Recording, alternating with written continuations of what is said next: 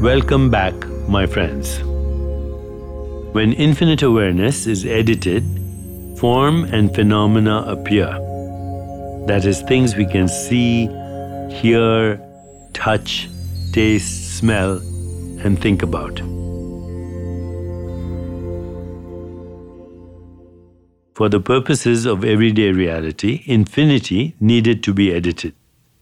Everyone agrees about that.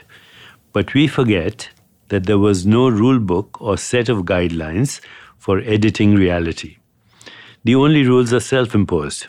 Pure consciousness unfolded into the physical universe, imposing time, space, matter, and energy upon its creation. But pure consciousness didn't believe it had to do things this way. Billions of other universes with different setups have been proposed by modern physics. Knowing that rules are self-imposed was never in doubt at the level of pure consciousness. We inherited this certainty. Art and culture express the certainty that the human mind can construct any setup while also accepting the setup of the physical universe. This makes it seem that life has two compartments, the mental, which is unlimited, and the physical, which is limited. But that's a mistake. A house isn't separate from the desire to build a house and the knowledge of how it is done. Mental and physical are aspects of one thing, creative intelligence at play.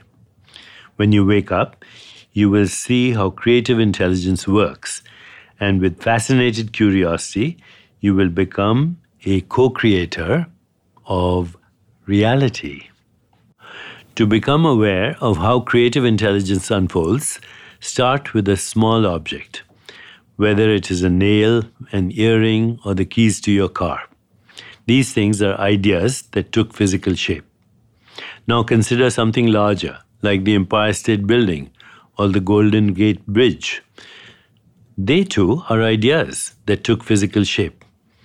Does it matter that an earring is tiny and the Golden Gate Bridge immense?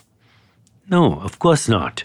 Creative intelligence isn't large or small, nor is it hard or soft, here but not there, visible or invisible.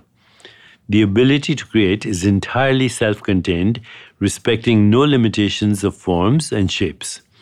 Creativity needs only itself. Without creative intelligence, forms, shapes, and events couldn't arise.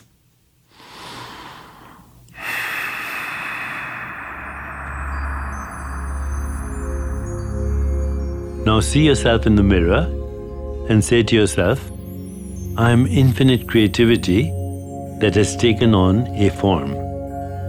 Stop identifying with the form and start identifying with the creativity.